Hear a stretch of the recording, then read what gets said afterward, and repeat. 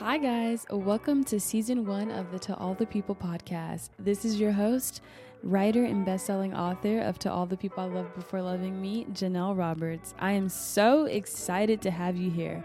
Now, season 1 is all about being an FOD, and I know you're wondering, what is an FOD? So I'm here to tell you. FOD is a term coined by well-renowned writer, producer, and global icon Shonda Rhimes. FOD means being the first, the only, and different, and I'm here to shine a light on the burdens of others and the cost that often comes with being the first, the only, and different. So be on the lookout for the 23-year-old politician on the front lines of the Roe v. Wade, or the young black woman working on Wall Street, or the influencer landing six-figure deals while discussing surviving white spaces and attending a predominantly white institution. This is your host, Janelle, and let's get right into it.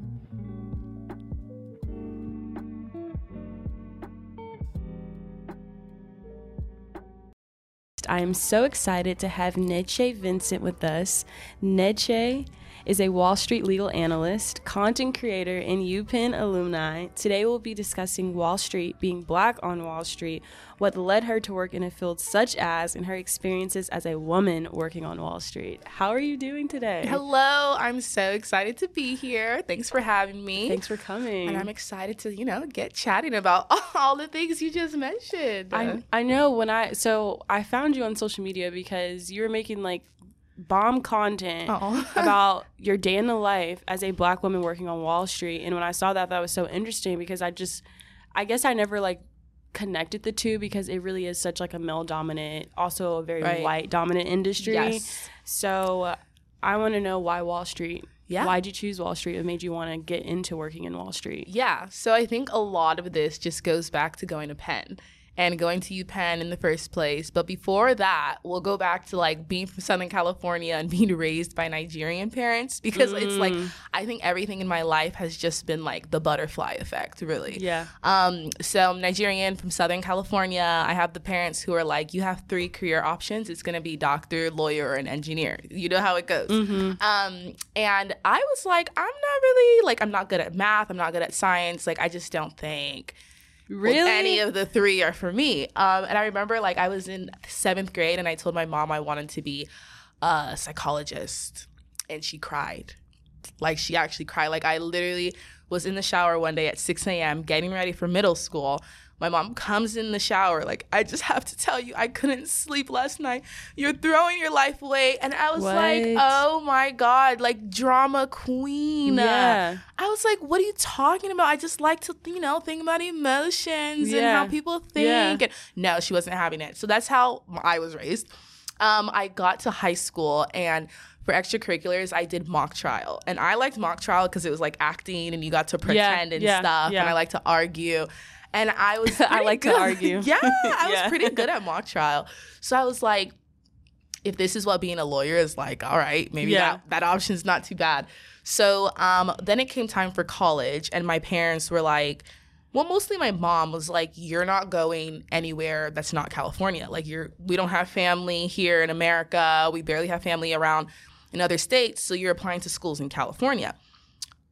That's not how I work. I'm the second child, and I don't know, for people that have that second kid in the family, they're the rebellious one. My older sister was very by the books, listened to my parents, did everything they said.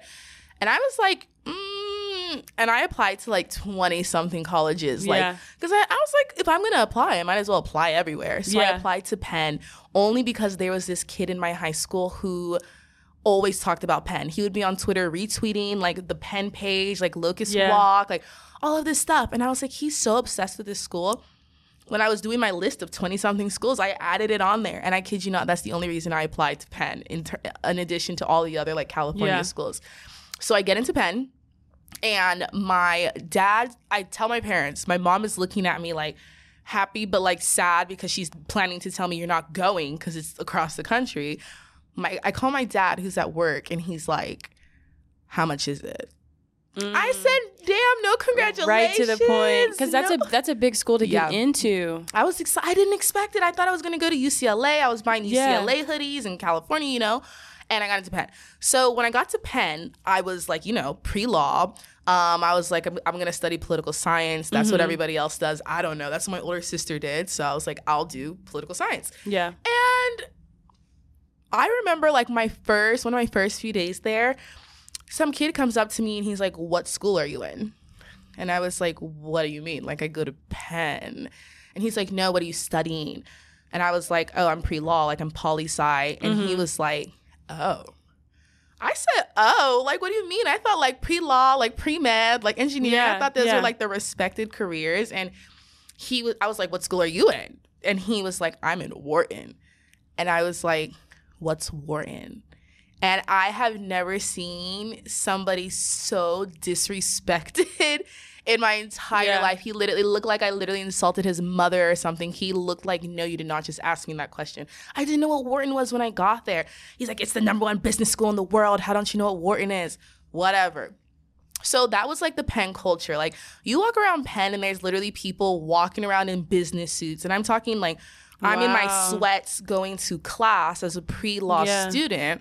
The nurses are in their scrubs and stuff, whatever. But the business kids would always be walking around in suits. I'm like, what exactly do you have to have a suit? Like, I didn't even own a blazer, I don't think, at this point. I didn't own any professional clothing. Yeah. So I'm like, there's nothing in my day-to-day or even in, like, my extracurriculars in college that warrant me to be walking around, like, campus. It was like, new. Yeah, I had never seen that. It was like they were preparing themselves for who they wanted to be and where they wanted to be. Exactly. And they were doing on-campus recruiting. Like, they were starting this months into school. I'm like, what? And I'm like, nobody told me any of this. Like, what's going on? And I would ask the Wharton kids, and they like to gatekeep. The Wharton kids are gatekeepers, and they're very protective of, they're in Wharton. And if you're in another college and you're asking them about, oh, what are you doing? What's this? What internship are you applying to? They're very hush-hush gatekeep. Very elitist, very, So I went like 3 years of just doing my pre-law thing. I was like, okay, like the business stuff is not for me. Like, whatever, I'm pre-law. And then I found out that, like, keep in mind, pre-law, I'm doing like unpaid internships. Like, I'm interning for the public defender's office. I'm doing expungements at legal clinics. Like, I'm doing all this, like, free labor every summer just to have like internships. Like, first summer, like at the end of freshman year, people were all chatting like, hey, what are you doing this summer? Are you staying in Philly? Do you have an internship in Philly? I said, internship. And I called my mom. I said, Mom, everybody else has an internship in Philadelphia this summer, and or like New York, and I don't have anything. What am I supposed to do? Like, I got to figure it out. And I was like, when did you guys even apply to internships? Because nobody talks about it when they're applying. These people had applied months before the end of the school year. Then at the end of the school, they're like, oh, by the way, are you going to be here? Yeah. And I'm like, what? So I literally had to like, this is when I first learned the lesson of networking and connections. We'll come back to that later. But I went home and to California. My mom was like, just come home. We'll figure it out here. Because she just wanted me to come home for the summer. So I went home and I literally emailed my mock trial coach from high school because I was like, you're a lawyer. Can I do your paperwork or something? I just need an internship. Yeah. And she was like, oh, I actually know a guy who runs like a legal like program. And that's how I got to the public defender's office. That program was for law school students, but I got in as a freshman in college because of just asking. So that was just like the environment that I was in when I got to college. It was very much intense, very much business focused. And when I found out that these Wharton kids and business kids were literally these people were making like $20,000 almost every summer doing these like banking internships. I had never touched any like great amount of money like that in my life. And I'm like, you mean to tell me that there's like 20-year-olds running around, the ones in the business suits are making so much money every summer just because they're doing business. Yeah. So it's like in a sense, like you kind of had to, it's just so interesting, like when you put yourself in a place of like position, and because what you're talking about, like my story is very similar to that too. Like, what's college? I'm hearing people talk about college. So I need to be where they're being. I don't know how I'm going to get there. I don't know how I'm going to do it, but I'm going to do it. Yeah, exactly. So after 3 years of just doing like pre-law stuff, I started thinking, and I was like, okay, everybody else knows something I don't. Everybody else is like, it's like everyone else is in on a secret or something that I don't know about, right? My parents were immigrants. They did their best in like telling us, like doctor, lawyer, engineer, because they were thinking about solid careers. You go to grad school, you have a degree, you have money, like you're making money, in like a way, like they're like, if something happens in the world, you'll still have your job type of thing. Like they always think from a place of like scarcity and like disaster. And if something happens, will you be okay? It's a lot of pressure. Yeah. So bless them. That's how come they're thinking of that. But I'm like, these kids that grew up with all this privilege, none of them are talking about the careers I'm talking about. So by my junior year, I was like, okay, I know I want to go to law school in the future. Like I know that this is something I want to do. However, if I get an internship like everybody else, why not? Like, you know, why don't I do an internship like the rest of them? Yeah. So now that you're like in this career path and you've kind of highlighted like talking about your parents and like how they wanted you to kind of stick to kind of one type of thing, what was the most difficult decision you've had to make to follow your dreams? And are you still having to make those difficult decisions? I think something that's difficult, it's interesting to even put it like this, but I think like disappointing your parents, it's like, I know a lot of people look at it and they're like, that, like you're doing great in life, like that's not a disappointment. But when your parents have a very strict, you know, path that they want to see you on, and you're kind of like figuring life out on your own, especially after they have a first child who does it by the books, like by their books, and then here I am like, not ready to go to school yet. I'm gonna get another job. Like, you know, like just like those conversations where I'm like, I already decided I'm going to do what I want to do, but having to break the news to them. And it's like, it's like disappointment, because I know it comes from a place of like fear and like worry that I won't go to school. But like, I see that like a whole nother world here on the East Coast. Like I've just seen so much in like going to school and like working with these people. I'm like, there are people that will make far more than I will ever make in my life that did not even get a graduate degree. You know, just by like who they know and what they connections are very important, and privilege is a very real thing. And like even when you were talking about like you had to reach out to find people of color to email to kind of put you on game, like what was that like? Because that's a field that's pretty, not even pretty, it's predominantly white. Yeah. So what was that search like? Like trying to find the right mentor, trying to find the right person, and like have you had to have been that person for yourself? Like how was that experience? Because I can't even imagine like trying to find a Black person on Wall Street or even a person of color on Wall Street to mentor me. Right. It's definitely, you have to put the work in. It's not something that's just going to fall into your lap. And there's a lot of younger people that I work with that are also people of color at the bank. And I'm always telling them, like, do you have a mentor? Do you have someone where something goes wrong, you can go to them and they will listen, like, or they can give advice or they can help? And some of them are like, no, there's not that many here. I'm like, that's not how it works. They're not going to find you. Don't get me wrong.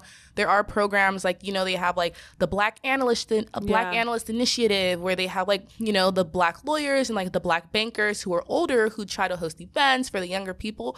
But it's up to you to show up. Yeah. And not just show up, but like meet people. And then after you make that initial connection, set up the coffee chat. Yeah. And after you do that first coffee chat, 2 months later, set up another one. Like, you know, you have to like put the work in yourself, and sometimes like you won't click with everybody. There's so many people you won't click with. And then there's another thing that I've learned. Not all your mentors are going to look like you. Like you will find the unlikeliest mentors and the most interesting people. That's very true. Just because you were taught, like you went to that conversation. When I first started on Wall Street, there was something called like the MD, which is managing director, like connectivity chats. And it was quarantine. I started during the pandemic. So like I was just signing up for the Zooms. It's very low effort for me. I just have to sit there and listen and ask a question. But I wanted to hear about some of these lawyers' lives. Like, how did you get here? You've been at the bank. Like, you're high up at the bank. What was the path, you know? So I went to one of those. And there was this Indian man. Or like he looked Indian. Like he had studied like math or something. I don't know. There was like, there was not many similarities going, right? Yeah. Then at the very end, he really keeps like I'm the only Black person on the call. And he keeps talking about Black Lives Matter. This is near the time when the George Floyd, like all of that was going on. So he keeps talking about Black Lives Matter and how he's really involved in that. And I was like, is this because I'm on the call? Like, what's going on? But then it turns out this Indian man is literally from like the islands, like one of these Caribbean islands that has an Indian population. Like his whole family's like Caribbean. Like he's been to like parts of Africa. I'm like, oh. You know? Yeah. And then that, like, after that, like, I set up a time, because that was like a group setting on Zoom. Yeah. And then when I got in the office, I set up time again. Like, hey, Like, I really loved to, like, hear about everything you had to say in that call, like, that we had. And, like, boom, every now and then we would just have calls, you know? Yeah. So it's, like, going out of your way to just meet people, I think is number one. Yes, like, you have to try to find the few that look like you. Whenever they hire a new Black person on the floor, I know there's only a few of us. So if I ever see one I've never met before, I go up to them. You have to. I'm like, hi. Are you new? No, you have to. And I think it's really good that, you know, with your mentor and like him being on the phone talking to you about Black Lives Matter and stuff, I think it's very like important to be just a little bit skeptical to make sure that you're not being tokenized in certain spaces. Yeah. That's always like, it's bad, but like you have to think sometimes you think that way. I always think that way. I'm like, why is like what is this right now? Because some people will literally, like, in today's world, you see it on commercials, you see it in TV, you see it a lot of times where people are literally hiring more diverse people to seem a little bit more inclusive and to see a little bit more diverse. Right. So when someone is very genuine and approaches you in a genuine way, sometimes it's like, oh. Yeah, it kind of catches you off guard.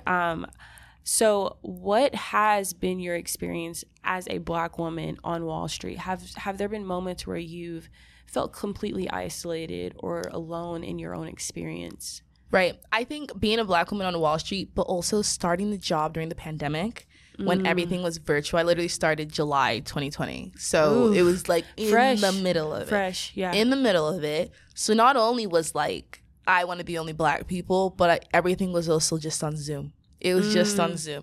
So, like, my job was, like, 10 times harder just due to, like, the lack of, like, just human connection, first of all. And I'm Black. And I'm one of the only Black people. So not only was it, like, this is intense, like, this is hard, like, you have to know when to speak up, but, like, do I call them? Do I ping them? Like, how do you navigate this? But then it's also, like, oh, my God, like, there's barely any Black people. I'm pretty sure I'm the first Black person my team specifically has hired, like, in the history. I don't know in the history, at least. Not the first Black higher up, but the first Black analyst, I'm pretty sure. So, like, at my level, everyone's like, you know, you're the first one. Like, in the years past, like, it was always, like, a white guy from Long Island. So now I'm, like, working with lawyers, and they're used to, like, hanging with their bro or whatever. And then here I am, Black girl who did criminal justice work, like, came in here, like, I'll call things out if I need to, like, and I know that's my personality. That's good, but it was like, okay, like, how do we navigate, like, being true to myself, but also, like, you know, I gotta make these connections and stuff. So it was definitely, like, difficult in the beginning, but it got to the point where I was like, it's like you have imposter syndrome almost, and then you also still have that weight on your shoulders where it's like, damn, I'm the first Black person, like, I better do well because they're not about to hire another Black person after this if I don't do well. If you don't do well, and, like, it's you kind of have to be a shark in there. You really do. And it's hard because, like, people will sit up and try to really invalidate your experience. And they'll try to invalidate what you're doing. So that I can't even imagine the constant strain of being on Wall Street, being a Black person, first off, Black woman. Right. Because, like, there are women that work there, white women that work there, but you have your womanhood, and then you also have your race. Right. And it's like, even, like, I'll take it to TikTok, but, like, I remember when I first started making the vlogs, and, like, in the beginning, like, you know, you're at a new job. When I started going to the office is when I made the first one, because I was actually complaining that they made us go into the office so early. We've been going into the office since, like, June 2021, which is months before most companies had people return to office, and we were in 4 times a week. So my first vlog was complaining, and it's funny because I didn't have that many followers. I used to do restaurant reviews before that, like when I would travel and go to restaurants. I love the Wall Street Thank vlog. you. And it literally started because I was like, oh my God, they're making us go in the office. And I was complaining, and then I went to work, and it was one of my first few days at work, and I looked at my phone and I said, oh, what is going on? Like, the app was crashing, and I said, oh my God, the video, people saw the video. And then I got nervous because I don't want to lose my job right now. I was like, oh my God, like, I hope, like, I didn't. And then I watched it back, like, I hope I didn't say anything bad. But that's how it started. You really don't say anything. I have to be very strategic. It's filtered. It's very, very filtered. Literally, there's no opinions about my job on TikTok because I can't. Like, that's just not. I don't work in an industry where that's allowed. So I have to tiptoe, and that's okay. But sorry, back to the point. When I first started making the vlogs in the beginning, I would get ready and be cute, whatever. And then, like, eventually I was like, I'm not doing my hair every day to go to work. So I wouldn't curl it. I would just brush it out and, like, go. And it would be people in the comments like, why don't you curl your hair? Why don't you do your hair? Like, you need to straighten your hair. I'm like, oh. And that's like crazy because never would you ever see a white girl doing her little day in the life vlogs and hopping out the shower with wet hair and going to work. Yeah. Would they ever comment, you need to curl your hair? Or your hair is wet. But it's also like, I think the simple fact, is it mostly like our people that are making comments? Yeah, because it's not somebody else. Because it's not. that same thing with me whenever I do like my luxury TikToks. It's because like they want you to continue to assimilate into that culture. They're like, if you're going to be on Wall Street, do it right.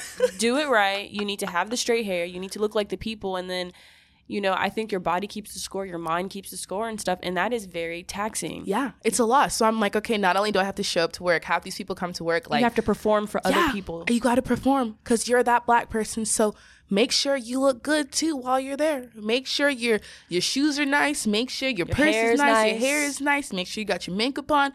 Don't you just come here looking like anything if you're going to be the black girl on Wall Street. Yeah. Which is crazy. Yes. And the crazy thing, though, I think about working in a field like that, too. It even comes down to what you are wearing as a black woman, to be completely honest, because for whatever reason, I think with the media and like the perception of how black women are perceived in the media, I oftentimes feel like black women compared to our white counterparts, anything that we wear oftentimes seem like too much. Yeah.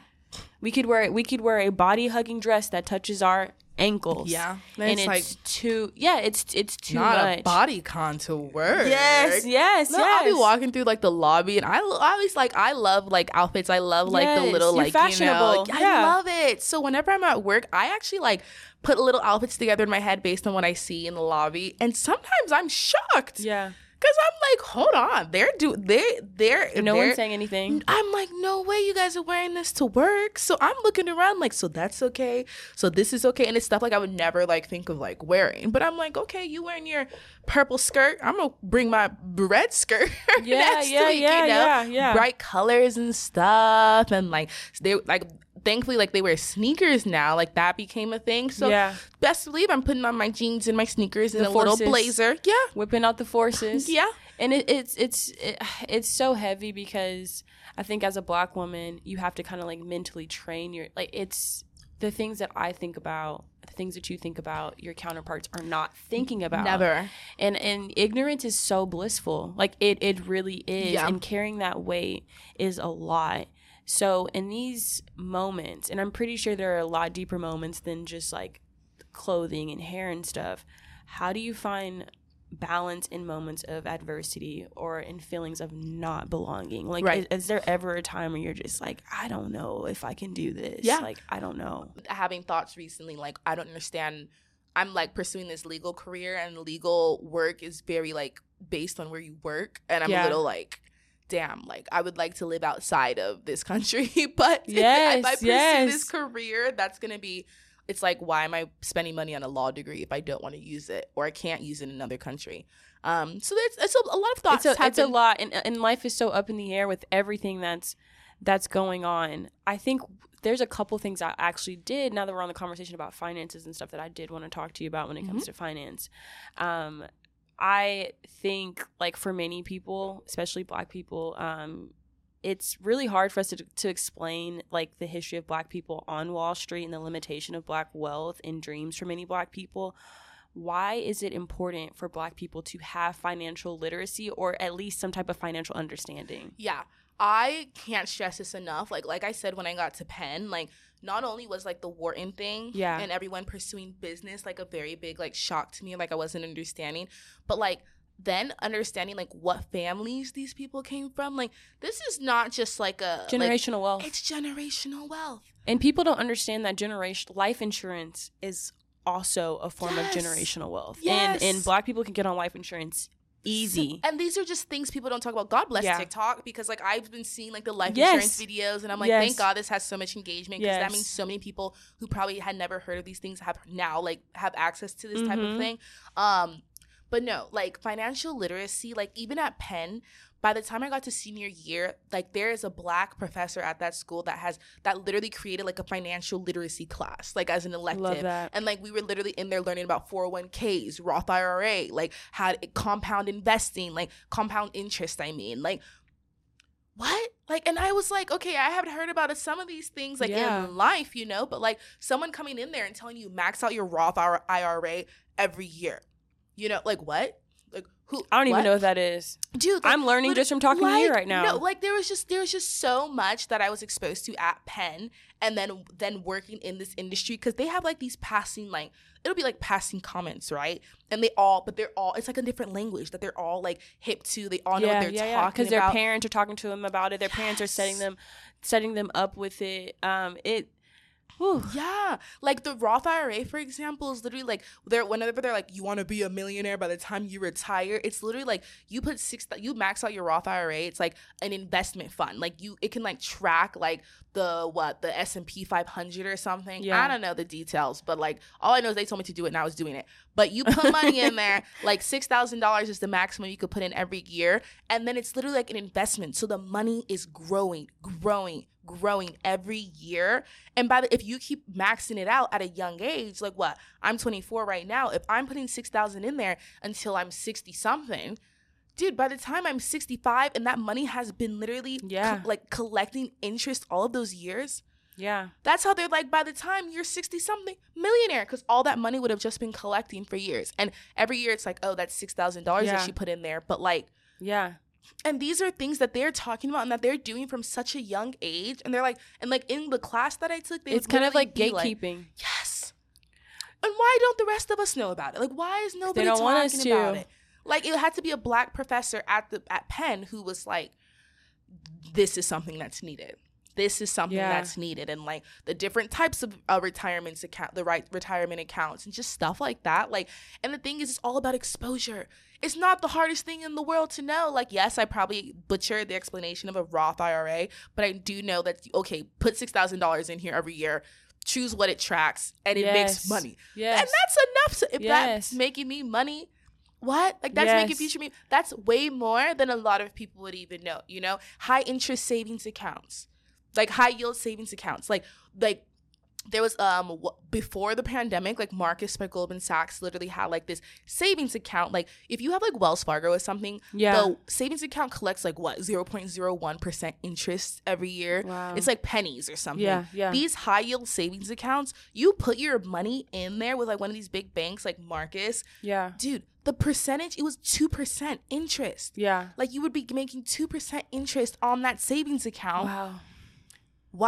Why is no one talking about putting your money in that? Why are people holding money in like a Wells Fargo that's 0.01% when there's accounts? I mean, I think Marcus is now back down to, it's like at 1%, but like still, 1% is much more money. You put like, if you have like a chunk of money that's just like for your savings, that's like having it in Wells Fargo is like the same as having it under the mattress or something. No shade to Wells Fargo or the normal banks, but like that's the same thing versus knowing what a high yield savings account is. You put like $10,000 in there, even if it's collecting $100 every now and then, that's way more money than you would have had.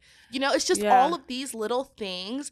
It's just, there's just so many small things that can change your life. And even if it's like by incremental amounts, hey, money is money. Money is money. Money is money. Exactly. And you feel like this type of information should be like common knowledge for Black people. It should. I just don't. It's like, it blows my mind. And like when I first got to college, I talk about Penn a lot because I think Penn like really like it shaped you. It raised you. It shaped everything. Not raised you. It groomed you. It groomed you. I would not be here today if I never literally went against my parents' wishes, went to that school, and it was the biggest culture shock because keep in mind, these people, like these the students at Penn, their parents are people running these banks on Wall Street type of thing. Like there's so many celebrities, kids that go there. Like one of the Stranger Things kids is now in Wharton. He literally is like got into Penn. He's in Wharton. And you hear things word of mouth. Like yes. You think I knew what the Hamptons or Martha's Vineyard that was? Exactly. Like I don't the East Coast school system is completely different. Like even when I went to American University, not even trying to like discourse the conversation, you know, I grew up with a mom that was struggling really bad. I grew up homeless, you know. So it's just like, I'm going to go to college. I didn't even visit my college, didn't tour my college. I just showed up at that place. And just listening to these wealthy Caucasian kids talking about what's going on at these internships and what's going on with them, because the time that I was at school, my school had less than 3% student of color. Put them all in the same category. Of color, and that exposure is so important. Like you said, you cannot stress it enough. You have to listen. You have to falter. You have to kind of make moves. You just not just listen, but take it in, take the information, and do something with it. If I just watched all those kids who were walking around in their suits and was like, "Oh, that's nice. Wonder what they're doing." You got to be curious. I said, you got to act on the curiosity too. Yes. I said, there's no way I'm gonna find useful information and then not do something about it or do something with it, or at least try. Yes. It wasn't for me when I got there, and that's fine. But but that has now, like, butterfly effect. That's why I'm here now, right? And like when I choose to go to law school one day, they're gonna be like, "Oh wow, you worked in Wall Street," like, you know. Yep. Like I always think back, and I'm like, if I were to have gone straight through to school, there's just so much that would be so different. Yeah. So I'm like, God bless my parents, but I'm very happy that I did it my own way. And like, at the end of the day, it's my life. Yes, and look at you now. I think it all worked out. And what are their comments now today? I mean, my mom's like, "When are you going to school?" But but my dad is like, he's on the phone with everyone. Like, "My daughter, she works on Wall Street." And they're like, "Oh my gosh, she works on Wall. You know, she lives in New York. She works on Wall Street." I said, "Here's the guy who was asking me how much pen costs in the beginning." Like, and that's a big accolade. That's something huge to be a part. That's something huge for you to be proud of. And the simple fact that you are just in your early 20s and this is the start, and then you're about to level up some more in life. There's so much more to come. So last thoughts, what is some advice you could give to possibly the little girl that's listening to this, or possibly the girl that's debating on whether or not she wants to get in Wall Street, or, you know, the little girl that probably doesn't necessarily feel confident, because you're someone that completely exudes confidence. Like, you really do. Oh my God, that's so sweet for you to say. I have like the worst social anxiety. Stop. But you display it so well, because I would have never thought that. Oh my God, thank you. But no, for me, I think even when I had like a YouTube channel, like the biggest like thing that I always repeated was like, just don't be afraid to try. Like, you see something, go for it. Because there's so many things that like, it's like shoot your shot at life, basically. Yes. Like literally shoot your shot at life and like literally aim high, shoot for the stars. Like, Penn is an Ivy League. No one from my high school is talking about Ivy Leagues. Me and one other boy, one Asian boy, are the only people from my entire high school that went to an Ivy League my year. Like back in 2016. Yeah, wow. So many people didn't even apply. And I promise you, there were people that were much smarter more than qualified, me. Yeah. More qualified, better grades, but God's cooler. timing is different. Listen. And it's like, they just didn't shoot the shot. If I never listened to, like, that kid who was always talking about Penn and retweeting those pictures, like when we were freshmen in high school, if I didn't be like, curiosity. He always talking about that school. Let me apply. Oh my God. Fun fact, that kid who was always talking about Penn, he didn't go to Penn. We like fell off after freshman year because he switched schools. Why does he work with me at the bank? Wow. From California to New York, we now work at the same company and we have like lunch together and stuff. Is that not crazy? It is like, crazy. Our paths have like realigned, but like never would have happened if I never like shot for the stars or just tried something new. Dude, move across the country. Like, I left my family. That's a scary thing. Whenever I talk to people here, because I'm trying to go back to California. Listen, the snow's not for me. I love New York and stuff. Yeah. But you want something different. I got to go back. You know, I like love the sunshine. I love the beach too much. But whenever I talk to people here, or like people that have lived in the same place their whole lives, I'm like, you never like been curious? Like about, you know, something else, something different. But some people don't. I truly do believe that some people have never seen anything different. Like, I was reading Viola Davis' book, and she said something I just bought that for my mom. Girl, it's so powerful. She said something in the book along the lines of, her sister had lived with her sister had lived with their grandmother, I believe, and she had came home, and Viola Davis talks about living like in poverty. Like, there would be rats coming through the cupboards to the point where they couldn't even like they were afraid to move. Like, they would be infested with pee just from peeing in the bed all the time. And she said she had never saw anything different. And she said her her big sister came and said, Viola, you don't have to live like this. You can have so much more. And she says something in her head completely clicked. So if you can expose yourself, you need to expose yourself, and you need to take it and you need to run. And if you're not failing at it, then you ain't doing it right. You're not trying. And that's again why I love TikTok. You would think like I'm sponsored or something, but I love TikTok because there's so many things that I open my phone, I'm scrolling. You know how many careers that I've seen on there that I have never heard about, never seen. I'm like, and people are like, how did you do this? There goes the person like, oh, so I studied this and I did this and I applied this. I applied to this. I did this internship. So much information. Like I'm settled in like I know what I want to do and stuff, but I'm watching those videos. I'm like, so how did they do that? How did they get there? I'm just, it's curiosity. You have to have the curiosity, but you also have to have the confidence and believe in yourself that you can accomplish that. At lunch today, like I was sitting by the water and I'm looking out and I see this family, like I see this woman on the front of this boat and her husband is driving the boat. And it's what day is it? Like Wednesday afternoon. Yes, you're like me. It's Wednesday at 3 p.m. and she laid on the front of the boat. Her husband's driving it. You're like, that's going to be me in the Hamptons. And look at that. Mm-hmm. I said, and look at that. And why should I look at that and see that and be like, oh, that can never be me. I wish. No, that will be me. I'm gonna figure it out. Yes, I'm gonna figure it out. Yes. I just think it's really just about the curiosity, not being afraid, like just having the confidence in yourself. And even if you fail, get up. Get up for real. Try again. I sucked at investment banking. I was not good at that. I was pre-law, never did math. But I got there. I got in the room.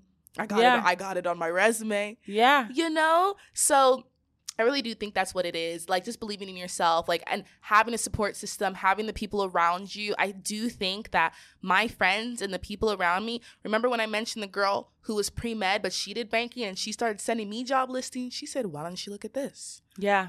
Well, I mean, this is what she's like, oh, this is what I'm doing. And I could have looked at that and been like, nah, for me. Yeah. Dude, I tried. I said, thanks, girl. And now these are like the same. I have the same friend group. Like we all, like whenever there's something that we can put each other onto, we're sending it around. We're putting each other on. Like we travel together. Like, and we're like, this is just the beginning. That's powerful. Like, and we're trying to lift each other up because it's like, yes, you can take on the world by yourself. Yeah. And you can try. But like, if something happens, you need a village. You need a team. What? You need a team. Right? Like imagine I had my parents being like, don't go, don't do that, XYZ.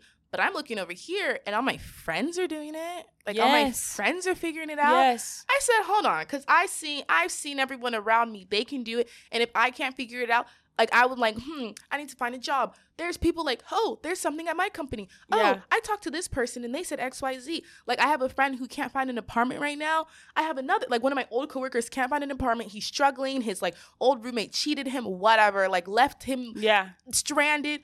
I have another friend who's moving to Boston. He's like, damn, I'm looking for a subletter. Group chat. Hey. Boom. Connections is all about who you know and just being okay with being vulnerable, letting people know what you want, what you're curious in, like, just shooting your shot with the right people. I know I say this, but then there's always like people who like, I get stormed with the people like in my messages like, please help me, please help me, please help me, please help me. And I'm like, I try to help as many people as I can, but it's so hard to do one-on-one. And you also have to protect your energy because some people want your energy too. Yeah. And that's very, early on, very true. And when I was doing the college advice in undergrad, I would like help people with their college essays, dude, for free. No, and I would get on the phone and give advice. But I was so young and I just wanted to help as many people as I could. But it got so draining so fast. Yes. And I'm like, then I started looking around. I said, hold on, this information is everywhere. You just have to look at it. Sometimes there's not always going to be that person to tell you, do this, do that, do that. But the information is out there. Take some notes. Take some notes and gather information from as many places as you can. But yeah, I really do think that's what it is. Just being like, you can't be scared of life and you can't be complacent with where you are either. You have to always want a little more, not to the point of burnout, because that's been me before, real. But to the point of at least getting to the next step or something interesting. I just love like interesting things. I love trying new things. I don't like to be in like the same place for a long time. I like, You like to switch it up. Yeah. And you have to be curious to like find the next thing. So you have to. Well, thank you so much for season 1. I appreciate you being here. And do you have anything that's upcoming that you want to share? This will also be released at the end of summer. So okay. Anything upcoming that you'd like to share? A new job coming soon. Okay. I also can't tell the details, but yes. We're leaving Wall Street, which is crazy. But it's still finance, so it's not that. Yeah, it's not that crazy. It's not that crazy. crazy. I'll be sure to definitely link your TikTok below. If you're looking for someone that's motivational, someone that's inspiring to follow, please check her out because she's absolutely amazing. I think you'd be an amazing mentor. Oh, thank you so much. And guys, thanks for listening. Thanks for watching. I know, thank you. And I wish you the best with the rest of your episodes. I'm so excited to listen to all the other ones that are coming up. Yes, thank you so much. FOD.